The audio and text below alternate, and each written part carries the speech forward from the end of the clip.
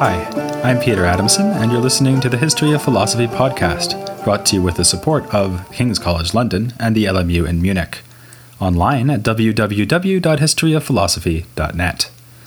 Today's episode, Bright Ideas, Illuminationism. What do you expect to happen to you after you die? Perhaps you do not believe in an afterlife and think there will be nothing at all. Or maybe you adhere to the traditional Christian options of hell, purgatory, and heaven, destinations that receive the ultimate travel guides in Dante's Divine Comedy. I myself am hoping to be reincarnated. If I get to be a human again, I'd like to host another podcast, but without tackling such an enormous topic. I could do a series on dentistry, called The History of Gaps, without any philosophy. If I return as an animal, of course, you know what I'd like to be. Just in case, I'm leaving behind a very long scarf for my future self. This idea that the soul will live on but pass into a different body is sometimes called transmigration, or metempsychosis, and it features now and again in the history of philosophy. We probably associate it especially with the Indian tradition, but also with the ancient Pythagoreans. It is usually taken as a sign of their influence that, in the Phaedo and other dialogues, Plato has Socrates speak of human souls being reborn into non-human animal bodies. In the Islamic world, the doctrine of transmigration was itself reborn among the Illuminationists. Very few philosophers or theologians had embraced it before Suhrawardi, the founder of Illuminationism, and even he was tentative on the subject. Invoking not only the sages of India and Greece, but also his own Persian forefathers, in his most important work, The Philosophy of Illumination, Suhrawardi declared it at least possible that humans are reborn as animals. He did not, however, think that souls can go the other way, from animal into human bodies. As I mentioned in passing last time, he reproduced an argument against this possibility taken from Avicenna. The argument is that a suitably prepared human body automatically receives an emanated soul. If it received a transmigrating soul also, then it would wind up with two souls. And when it comes to souls, one is company for the body, but two is most definitely a crowd. In The Philosophy of Illumination, Suhrawardi seems sympathetic but unsure about transmigration of human souls into animal bodies, while in other works he argued against it. Yet he is consistent in rejecting the idea that the souls of humans existed before coming into human bodies. Despite, or perhaps because of, Suhrawardi's uncertainty about transmigration, the theme becomes a distinctive feature of the Ishraqi or Illuminationist tradition in philosophy. It takes its place alongside other Suhrawardian ideas, such as his doctrine of knowledge by presence, his rejection of Avicenna's essence-existence distinction as applying to things in reality outside the mind, and his critique of peripatetic logic on such topics as definition. Actually, though, later authors in the Islamic world, and for that matter, historians of philosophy nowadays, are oversimplifying when they speak of an Illuminationist school initiated by Suhrawardi. We can certainly point to several philosophers who were inspired by Suhrawardi in the generations after his death, and who wrote favorable commentaries on his works. We're going to look at 3 of them in this episode. But they are not direct successors or students of Suhrawardi, nor do they agree with him about everything. They actually draw on a wide range of sources, sometimes showing more sympathy to Avicenna than Suhrawardi had, and taking over arguments and positions from other critics of Avicenna, like Abul Barakat al-Baghdadi. This is especially true of our first so-called Illuminationist, Ibn Kamuna, who died in 1284. Ibn Kamuna was no straightforward follower of Suhrawardi, in fact, not even a member of the same religion. We looked recently at the Jewish-Muslim convert Abul Barakat al-Baghdadi, and now we see again with Ibn Kamuna that Jews contributed to philosophy in the East, not only in Andalusia.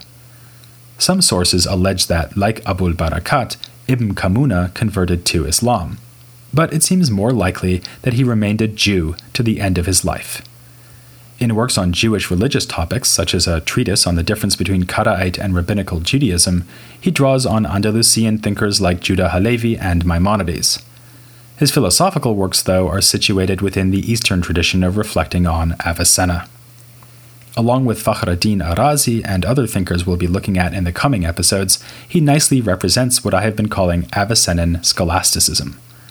Ibn Kamuna carefully dissected and tested philosophical arguments for their demonstrative value, and usually found them wanting. Though he is usually thought of as an illuminationist, he does not shy away from applying this rigorous strategy to Suhrawardi himself. An excellent example is this whole question of the soul. He dismisses all the arguments for and against transmigration as inadequate, suggesting that philosophy is incapable of resolving the issue. But he's more confident regarding the question of whether our souls existed before we were born. Against Suhrawardi, Ibn Kamuna answers this question positively. In this respect, he adheres more closely to the position of Plato than Suhrawardi had done, even though Plato was supposedly a key source for Suhrawardi's illuminationist philosophy. Ibn Kamuna sets out an ambitious and complex proof to show that the soul must be eternal in the past as well as the future. In fact, his primary motivation in asserting that the soul has eternally pre-existed the body seems to be that he wants to safeguard the future immortality of the soul.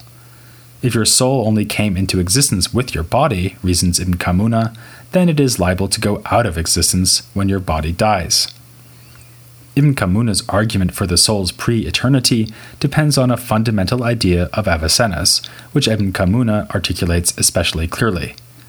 He introduces the terminology of a complete cause. This is a cause that guarantees its resulting effect. Clearly, many of the things we call causes are not complete causes in this sense. My mentioning a giraffe or Buster Keaton may cause a wry smile among long-time podcast listeners who have heard the example many times before, but it is not a complete cause of the wry smile, since the effect may well not follow, as when a listener is annoyed rather than amused by my always using the same examples. Putting the idea into more technical language that will help reveal the connection to Avicenna, we can say that a complete cause necessitates its effect. Avicenna thought that God, the necessary existent, necessitates contingent things to exist so that they become, as he puts it, necessary through another. On this view, God's existence is a complete cause for all other things. He is sufficient for and guarantees whatever he causes whenever he exists, which is always. An obvious consequence is that the universe is eternal. Like someone listening to disco music, you may be wondering what any of this has to do with soul. The answer is that for Ibn Kamuna, God is the complete cause of the soul. Thus, the soul is guaranteed to exist whenever God exists, which is to say, eternally. Ibn Kamuna is exceedingly proud of this argument, repeating it in several works and emphasizing that it is original with him. To get the demonstration to go through, he of course needs to show that God is the cause of the soul, something he achieves with a complicated proof that the soul is simple, and that anything simple must have a simple cause. Along the way, he also has to defeat Avicenna's rival view that each soul needs a body in order to exist. For Avicenna, this followed from the need for one soul to be individuated from another. Since all souls are of the same kind, they would be identical to one another if they were not differentiated by their relations to different bodies. In other words, according to Avicenna, your soul got to be different from my soul because it came into existence when your body, and not my body, was prepared to receive a soul. Since Ibn Kamuna thinks our souls existed before they were in our bodies, he clearly can't follow Avicenna here. He instead explains how one soul differs from another by reviving a proposal from Abul Barakat al-Baghdadi, who had suggested that souls are not really all of the same kind. Rather, just as a human soul would differ in species from the soul of a giraffe, so my soul differs in species from yours. That means they are different by their very nature, regardless of which, if any, body they might belong to. Ibn Kamuna develops his proof without ever claiming that he can define the soul, whether it is your soul, my soul, or a giraffe's soul. Indeed, in other contexts where he talks about the logical ideas of Avicenna and other so-called peripatetics, he is skeptical that anything can be perfectly defined. He adds that we can't even make positive universal judgments based on experience, since we never know whether a counterexample might come along in the future. As we can see from this, Ibn Kamuna's disagreement with Suhrawardi over the pre-existence of soul didn't stop him from upholding the illuminationist position on other topics. And, from a historical point of view, he was a pivotal figure in the history of illuminationism. Though he would not have known Suhrawardi personally, he seems to have been instrumental in carrying illuminationist ideas from Syria, where Suhrawardi wrote his major works and was executed, to the eastern regions of the Islamic world. Without Ibn Kamuna, there might have been no illuminationist tradition at all. We can see his illuminationist sympathies emerging again in an interesting exchange of ideas with his contemporary, the Shiite Avicennan philosopher and astronomer Nasir ad-Din at-Tusi, who we'll be covering in depth next time. In the exchange, Ibn Kamuna respectfully poses a series of puzzles to at-Tusi. At one point, he explicitly refers to Suhrawardi, and in general, he gives the impression of wanting to test at-Tusi, a leading peripatetic, to see whether he can deal with illuminationist criticisms. The correspondence between Ibn Kamuna and at-Tusi illustrates an awkward feature of 13th century philosophy in the Islamic East. All the significant thinkers seem to have known each other, so it's hard for me to avoid mentioning figures I haven't yet covered properly. At-Tusi, in particular, had all the other interesting philosophers of the time in his address book. He also corresponded with Sadr ad-Din Akhunawi, a leading philosophical Sufi we'll be considering later, and one of his students was a major illuminationist. This was Qutb ad-Din ash-Shirazi. Like at-Tusi himself, but of course unlike the Jewish Ibn Kamuna, Qutb ad-Din was a Shiite Muslim. Also like at-Tusi, he was a multifaceted thinker who wrote not only on philosophy but also on the sciences, producing sophisticated works on astronomy, medicine, and optics. From a young age, he was trained as a Sufi, so mystical themes also make themselves felt in his philosophy. If stories concerning Qutb ad-Din's personality may be believed, he was apparently quite a guy, with a penchant for chess, music, and magic tricks, and a rather sharp sense of humor. When he heard that a Jewish colleague was writing a commentary on the Quran and had offered an interpretation of the line, "We have no knowledge except what you have taught us," Qutb ad-Din remarked he should have stopped at the first half of the verse. But he was open-minded enough to make use of the works of his Jewish colleague Ibn Kamuna, alongside another illuminationist by the name of Shahrazuri. Both Shahrazuri and Qutb ad-Din wrote commentaries on Suhrawardi's major work, The Philosophy of Illumination. It seems that Qutb ad-Din was making liberal use of Shahrazuri's ideas in carrying on the illuminationist tradition. Again, we have here something more complex than a faithful exposition of Suhrawardi's theories. Where Shahrazuri enthusiastically adopts the characteristic symbolic language of illumination, Qutb ad-Din follows Ibn Kamuna in writing more like an Avicennan philosopher. He was, after all, a student of at-Tusi, who is still known today for his staunch defense of Avicenna against his critics. So it's only to be expected that Qutb ad-Din sometimes departs from the illuminationist position and returns to orthodox Avicennism. He restores fire to its place alongside the other three elements, where Suhrawardi had proposed that fire is nothing but heated air, and though he accepts Suhrawardi's skeptical attack on the theory of definition, he suggests that we can make do with essential descriptions of things and proceed with our science much as the Aristotelians had intended. But what we really want to know is, what are our prospects of being reborn as giraffes? Whereas Qutb ad-Din emphasizes that the illuminationist founder, Suhrawardi, was rather tentative on the issue, Shahrazuri has no hesitations. He thinks Suhrawardi was convinced that human souls can definitely go into animal bodies, and Shahrazuri accepts this too. He admits Ibn Kamuna's point that there is no certain demonstration available on this score, but the truth of the theory is validated by the mystical experiences of great sages. Which great sages? The same ones name-checked by Suhrawardi, including the Buddha and Plato. Shahrazuri mentions here the arguments for the eternity of soul in Plato's Phaedo. As for how he would know anything about Indian beliefs in transmigration, we should remember that, by this point, the Islamic world has had cultural exchange with India for centuries. The science of India played a role in the development of mathematics, astronomy, and astrology already during the early Abbasid era, and a contemporary of Avicenna's, the great scientist Al-Biruni, wrote a sprawling work called simply Al-Hind, meaning India. Al-Biruni had gathered information from Indian Brahmins taken as war captives.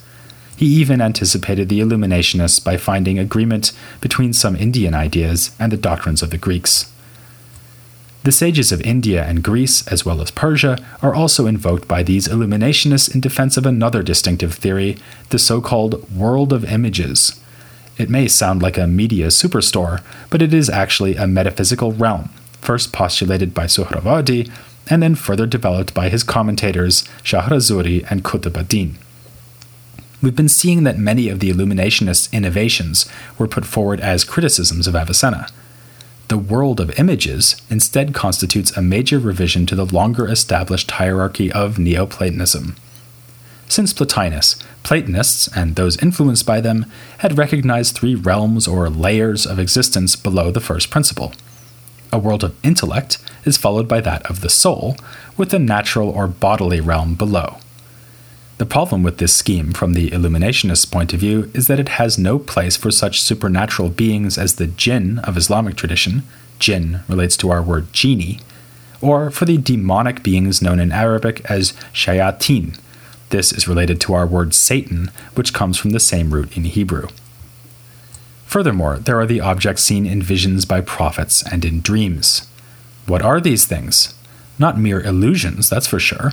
We have the authority of the Quran itself for jinn, and visions have been enjoyed not only by the prophets, but also by those Greek, Persian, and Indian sages who were so venerated by the illuminationists. Demons and the objects of dream visions fit badly into the traditional Platonic metaphysical hierarchy.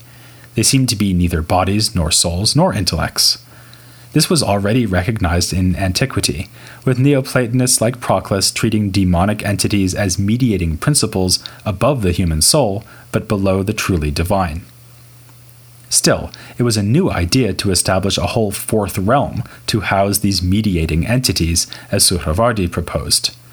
This world of images is populated with things that are immaterial and thus distinct from bodies. Humans can grasp more transcendent items, like Platonic forms, using the intellectual aspect of the soul. But for these intermediary image entities, we must instead do what children had to do before the invention of television: use our imaginations. The imaginative faculty of a prophet is like a polished mirror that shows things from the world of images. This isn't far from an idea accepted by the peripatetic philosophers. Al-Farabi already made the influential claim that prophecy is realized by a particularly powerful human imagination. The illuminationists improve on the theory, or at least they think it's an improvement, by assigning a special metaphysical status to the images themselves. There's a connection here to the debates over the soul that I was discussing earlier in this episode. Both Shahrazuri and Qutb ad-Din think that after death, some human souls manage to avoid transmigration into animal bodies.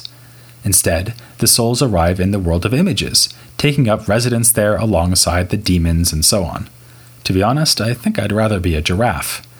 But the illuminationists would disagree, since they see animal bodies as a punishment for evil behavior in a previous life. At the other end of the scale, the purest of souls can escape the bodily realm at death and go beyond even the world of images, enjoying a direct vision of the lights of the intelligible realm. If you think all of this sounds pretty odd, I'm inclined to agree with you. To my mind, it illustrates an interesting tension within illuminationist philosophy. On the one hand, they are not just willing, but eager to accept the direct visionary testimony of authoritative sages. Suhrawardi invokes such direct vision in support of his fundamental idea that the higher principles are lights, and for such exotic teachings as reincarnation and the world of images. On the other hand, the illuminationists are unforgiving critics when it comes to the proofs of rationalist philosophy.